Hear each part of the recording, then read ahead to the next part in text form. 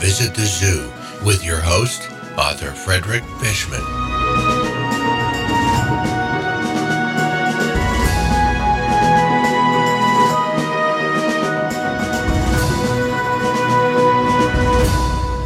Well, hello and welcome. It's great to have you with me, and our very first podcast is underway. This is podcast number 001 for Visit the Zoo, and my name is Frederick Fishman, and I'm an author, and I also create audiobooks and a DVD series based on the 12-book Visit the Zoo series, where I highlight 120 zoo animals that you might find in your local zoo wherever you live around the world. It really is exciting to start off this first episode because there is so much to cover, and there's so much that I'm going to be giving you with each episode, and I really do hope that you stick with me. And like I said in the about or the introductory podcast, I'll be doing this once a week. Every Monday, I'll try and upload about the same time here at 9 a.m. Mountain Standard Time in Arizona. So I'll try to keep it as consistent as possible so you know what to expect. And like I said, I'm an author, and I have 93 books, fiction and nonfiction, on Amazon, also in print on CreateSpace, which is an Amazon subsidiary. I have about 65 books up there. And recently, I just recorded 4 audiobooks, one fiction and the first 3 in the Visit the Zoo series. And I did that, and that's up on audible.com. And I just released my first DVD based on the Visit the Zoo series. And that is now available on Amazon and also another site called Movie Zing, which is doing all the wholesale distribution to libraries and school districts. The best way to get to know what this is all about is to go to the Visit the Zoo website. And let me just give that to you, and you'll hear it probably 1,000 times, but let me just give it to you for the first time. It's zooanimals.info. That's zooanimals.info. And that's all things Visit the Zoo with links. And also I've got a book trailer, a 3-minute book trailer that you can click on that will show you a little bit about what the first DVD looks like.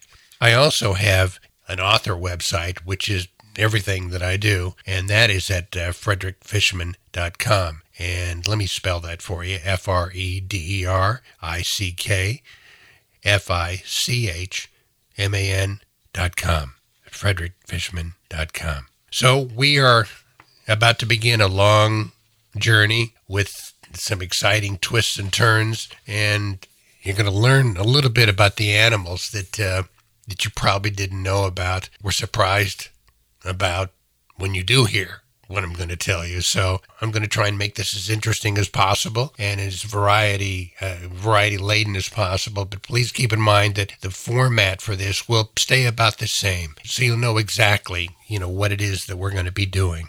I'll probably start off each one with a hello and just an explanation of what we're going to be doing and what we're going to be hearing about in that episode. And I'll be starting off each one of these episodes with a little news update. The first article, the first news item that I want to discuss is something that came from a site called Globe Newswire, and it was released about 10 days ago, and it's from Silver Spring, Maryland, and it's about the American Zoo Association accrediting 28 zoos that have applied to be one of the best aquariums, nature centers, science centers, or zoos. And every single year, twice a year, the AZA makes a decision as to who will get their accreditations. I think when you go to your local zoo, if one of your local zoos has that accreditation, believe me, they're going to put that up front, probably on the sign that goes in to the zoo, and probably at the ticket gate, and probably a couple places around, because they want people to know that this zoo has been accredited by this organization.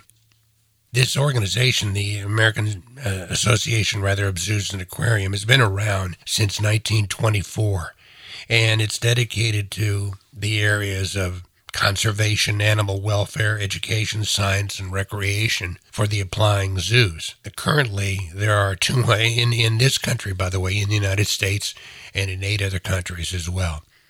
And currently, there's 230 AZA accredited facilities.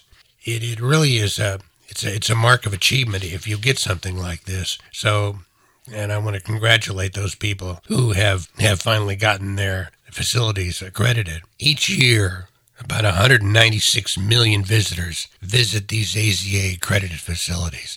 And like I said, they're not all the facilities in the U.S. and the 8 countries I mentioned. There is a larger organization in Geneva, Switzerland, called the World Associations of Zoos and Aquariums, the WAZA. They estimate over 600 million people worldwide visit all those facilities. So the WAZA is the organization in Geneva that represents every zoo that's been accredited around the world. And I was very grateful, by the way, that the WAZA in Geneva did review my 12-book series, and they gave it the stamp of approval. So I'm very happy about that. So thank you to the WAZA. Anyhow, so twice a year, this article goes on the AZA credits zoos. And what I'm going to do is I'm just going to read this list of zoos, and some of these may be in your area. So this is the recent list. The African Safari Wildlife Park in Ohio, the Bergen County Zoological Park in New Jersey, the Cape May County Park in New Jersey, the Chicago Zoological Society in Brookfield, the Dakota Zoo in North Dakota, the Denver Zoological Garden in Colorado, the Dickerson Park Zoo in Missouri, Fundación Tilmacén, oh God, I butchered that, in Argentina, the Lake Superior Zoo in Minnesota, the Lincoln Park Zoological Gardens in Illinois, the Little Rock Zoological Garden in Arkansas, the Mesker Park Zoo and Botanical Garden in Indiana, the Minnesota Zoological Garden, the Northeastern Wisconsin Zoo in Wisconsin, the Peoria, Illinois Zoo, the Port Defiance, great name, the Port Defiance Zoo and Aquarium in Washington, the Potter Park Zoological Garden in Michigan, the Pueblo Zoo in Colorado, the Racine Zoological Gardens in Wisconsin, the Riverside Discovery Center, Nebraska, Sea Life in Orlando, Florida, the Scoville Zoo in Illinois, the Toledo Zoological Gardens in Ohio, and the Topeka Zoo in Kansas, the Tulsa Zoo, and Zoo Boise in Idaho. That's 26 zoos that just got their accreditation, plus 2 other applicants, the Colorado Wolf and Wildlife Center and the Elephant Sanctuary in Tennessee. So I want to congratulate those organizations, and how do the Australians say? Good on you.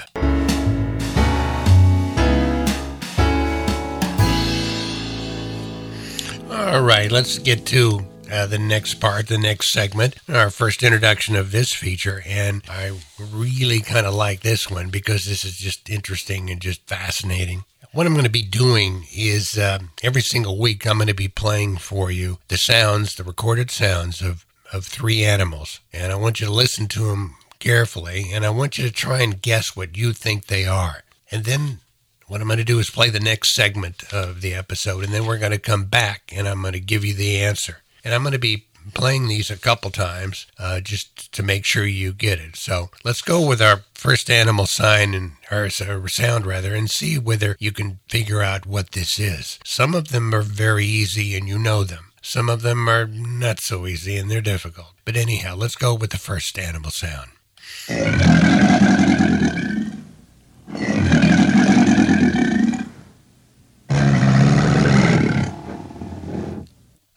That's not your stomach, although it may sound like it. Let me play it for you one more time. This is our first animal sound.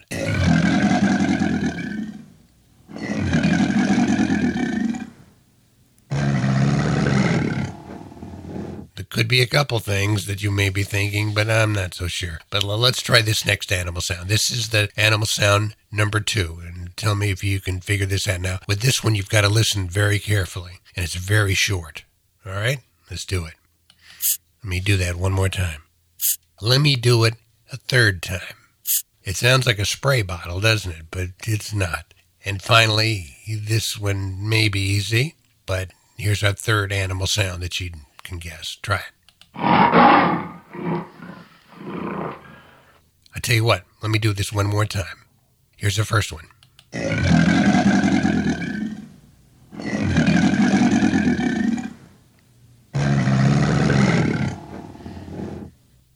Here's number 2.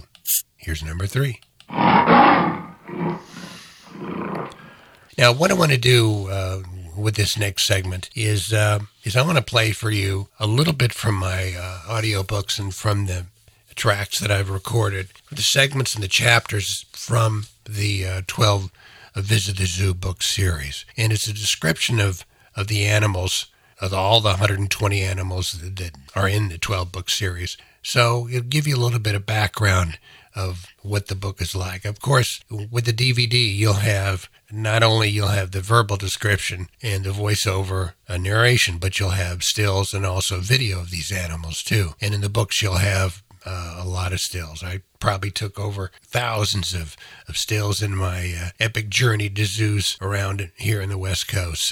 But let's start off with the first animal description for today's episode. As you walk down the main pathways of a zoo, you will often be referring to your map that you are carrying. But helpful direction signs will become a valuable resource and help you decide where you want to go to next. Our next animal on our zoo tour is the largest of all land animals, the elephant. It is 10 to 13 feet in height and weighs in at a whopping 4 tons, or 10,000 to 13,000 pounds. Of course, the trunk is what we think of most, and it is their most prominent feature. It is used for grasping and drinking. It is interesting that it is also a form of communication. They use it to touch and stroke each other as reassurance. Asian elephants have smaller ears than African elephants. They help in cooling the elephant from the searing heat of their habitats. Elephants can live 60 to 70 years.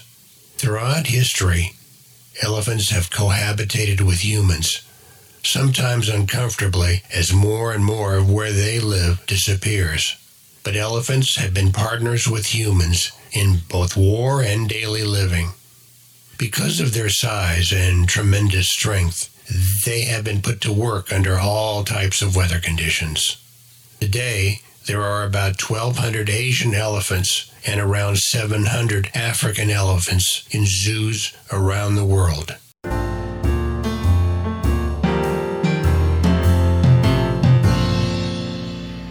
All right, there you have a little idea of what these animal descriptions read like and sound like in my series. It's time to get some answers now. You're probably wanting to know what were those animals and what were the sounds about. So let's start with the first one. So what I'm going to do is I'm going to replay the very first one that we had, and then I'm going to give you a little bit of description of what this animal is and a little bit about him. So let's listen to this first animal sound again.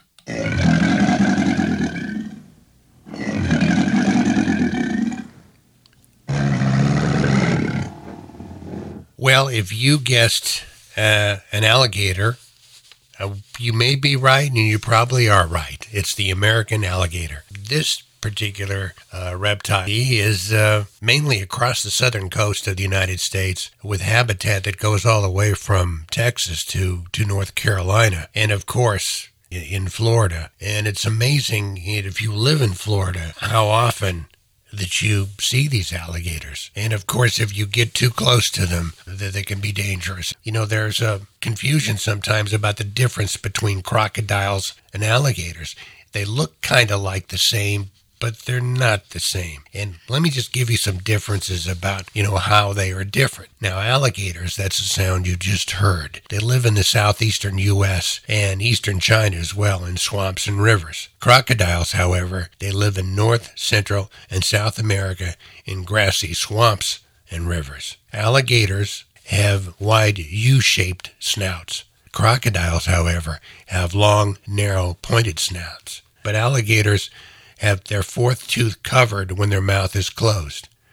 Crocodiles, that fourth tooth is exposed when their mouth is closed. Alligators, they prefer fresh water, and crocodiles, they prefer salt water. They can live up to 50 years, 50 years, and they can weigh as much as 500 pounds. The largest alligator on record was 19 feet long, but they average about 13 to 15 feet long. It's hard to see them in the water because they're so camouflaged and they come so close to the color of the water, and when they're that close it could be too late. In the water they can swim up to 20 miles per hour, and on land they can scamper up to 11 miles per hour. So I think that you wouldn't get away from it unless you could really run fast. But here's the sound one more time, and this is the American alligator.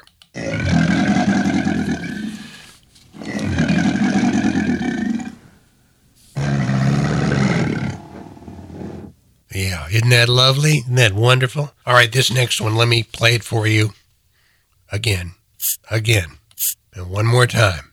If any of you guessed that, boy, you get a gold star by your name today, that's for sure. That sound came from the Madagascar hissing cockroach. All right? The Madagascar hissing cockroach. I mean, you can just imagine if you're stumbling on a bed in the middle of the night and you turn on the kitchen light and see this thing scampering around. They grow up to about 2 to 3 inches long. It's 2 to 3 inches long. And they can live up to 5 years, and they hiss. And they're, of course, because of their name, the Madagascar hissing cockroach, they are native to the large island of Madagascar, which sits off the southeastern coast of Africa. Now, the thing that I probably considered is, well, why did nature give them the ability to hiss? Well, I mean, what's the reason? Well, there may be 3 reasons, scientists think. Number 1 is to attract a mate. The second is a battle call to other cockroaches, that somebody wants to fight, and also when they're disturbed. Now, some people think that just the name and the hissing, and they're kind of cute, and they keep them as exotic pets. But you've got to be careful, because if they escape, they're great climbers, and they can cling to glass or your TV or your couch or your leg. And they make that hissing noise through breathing pores in their thorax, their bodies. And they're the only insect on the planet that can make that hissing noise like that. All right, finally, here's the third sound. Ready? Okay, one more time. What was that? It sounded like a cat, right? And a big cat. Well, it's it's everyone's favorite, I guess, the king of the jungle. It's the lion.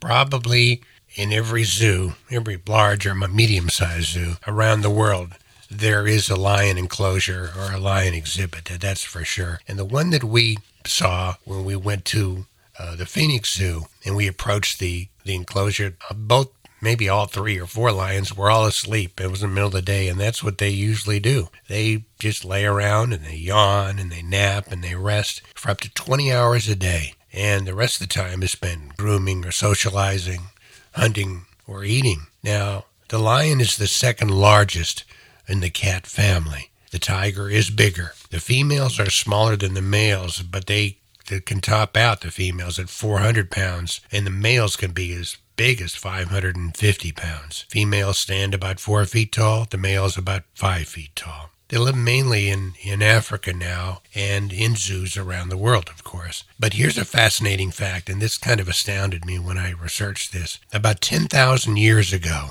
which in geological terms is nothing, but 10,000 years ago, the largest population of animals on Earth was humans.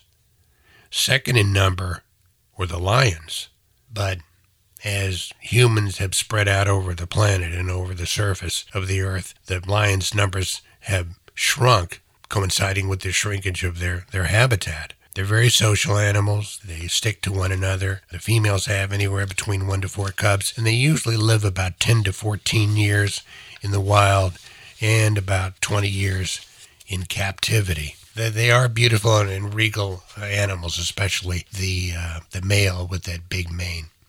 So there you have it. And that was this week's 3 animals. And next week we'll do again with another 3 animals.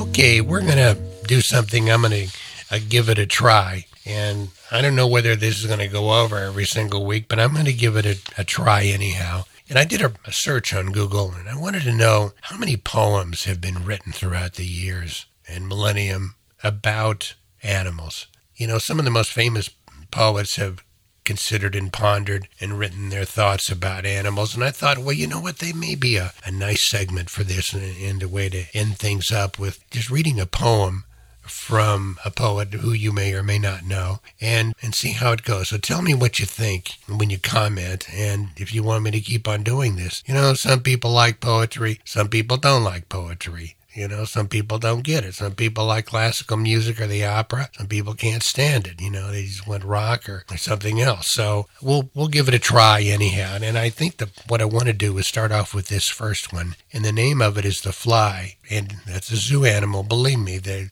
don't gather them up. They just show up at any zoo around the world. But it was written by William Blake. Now, he was an English poet and a painter, and he lived from 1757 to 1897. He was unrecognized during his lifetime, but he was one of the key figures in that Romantic age during that time for the arts. And he lived in London, and he stayed there his entire life. So let me read this to you.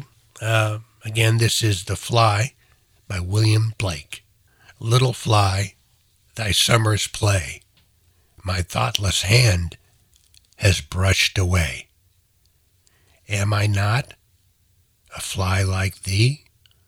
Or art thou not a man like me?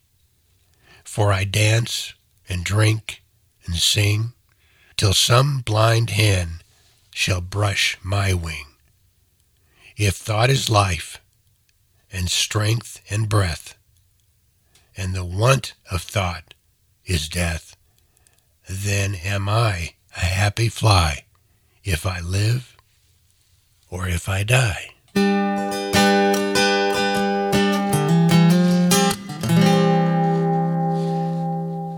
All right, I just a little taste, and I just want to know what you think of it. We'll try it again next time as well and see how it goes over. And we've come to the end of it for this particular episode, and I want to thank you very much for joining us. Next time, we're going to do 3 more animal sounds. I'm going to give you another reading and a description from my book series, my 12-book series, and we're going to look at the rhinoceros next time. A huge animal with a very small brain.